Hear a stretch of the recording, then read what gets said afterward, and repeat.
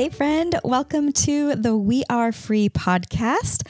My name is Becky Morquecho and I am going to be your host. I am a former magazine editor. I've traveled the world with that job, a small business owner twice over, a former wedding photographer, a business coach for creatives, a writer, a wife, a mama, and all of that sounds really great and exciting and accomplished. But here's the thing. I'm also the girl who struggled her whole life to just let God be God. And I know that sort of sounds absurd. And I tell you, sometimes our human nature is just absurd. It's just that. But here's my confession. I have a thing with wanting to be in control. On the outside, I'm hunting down blooming magenta bougainvilleas, and they're beautiful, and the petals are just covering the sidewalk.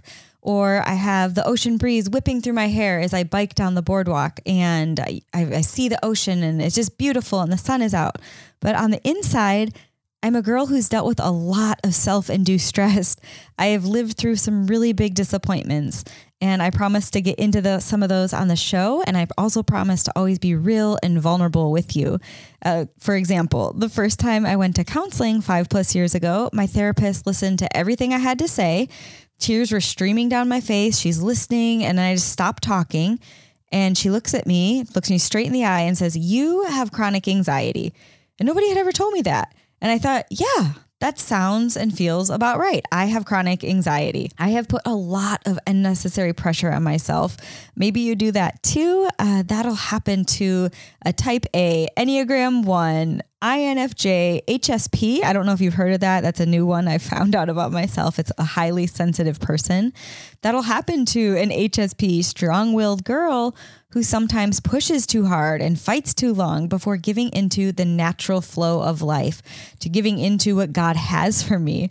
One time, a friend of a friend told me that I was so chill. I said something about me being sort of high strung, and she's like, "No, you're so chill." And I later told Jesse, my husband, and we looked at each other and we literally just busted out laughing, because that's rarely an adjective people use with me. But I have dealt with fear and anxiety in all sorts of categories of my life, like starting and running businesses, our journey with infertility, going through the adoption process, and, well, honestly, just being a regular girl trying to make it in this world. And over again, sometimes through therapy, like I mentioned, sometimes through strong convictions by the Holy Spirit, sometimes through small everyday choices like choosing gratitude, the Lord has delivered me from the depths, horrible depths of just ickiness, where lies and overwhelm once tangled me up and practically swallowed me whole. Maybe you're in that place now. Maybe you're in the depths of fear or anxiety or the threat of losing control. Maybe it's not a big thing like miscarriage or infertility or divorce or depression. Maybe it's simple, but not really that simple, like the struggle of being a human or a mama or a wife or a sister or a friend, employee, employer, any of those things. But what I've learned, and I'm still choosing to practice every day, is that the greatest freedom I've ever encountered in this life has come from surrender. And I know that that sounds kind of contrary to what the world says and does, and it sounds sort of weak and powerless, and honestly it is.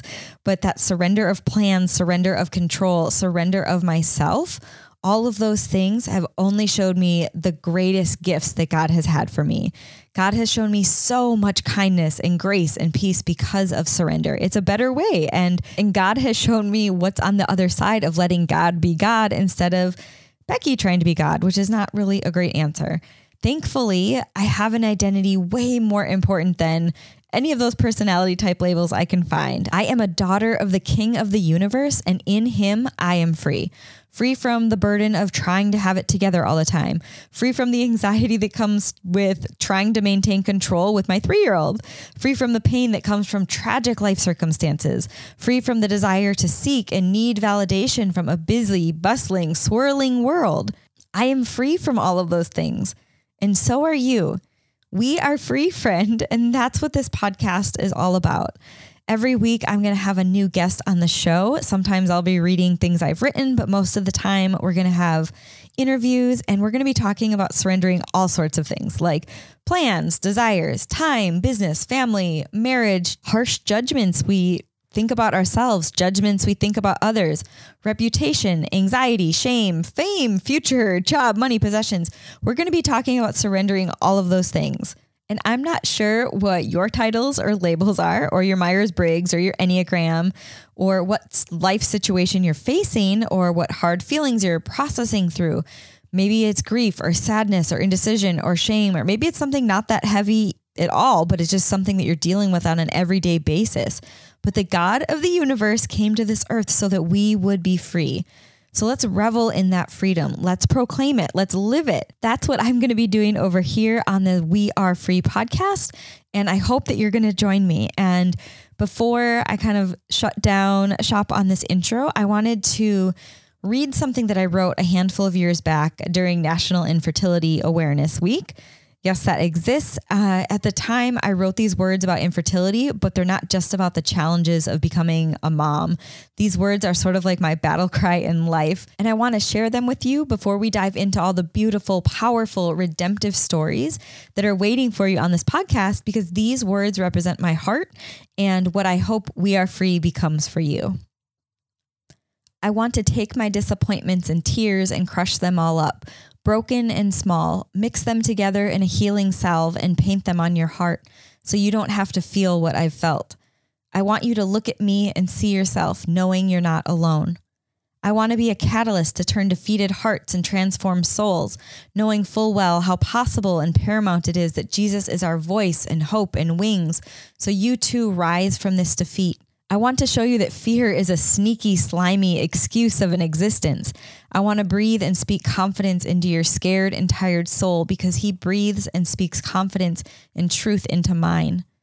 I want to wrap my words and arms around you so we can be bold and brave together in the mess, in the hurt, and the pain, but also stand together firmly, joyously, in the triumph that he's already proclaimed is ours.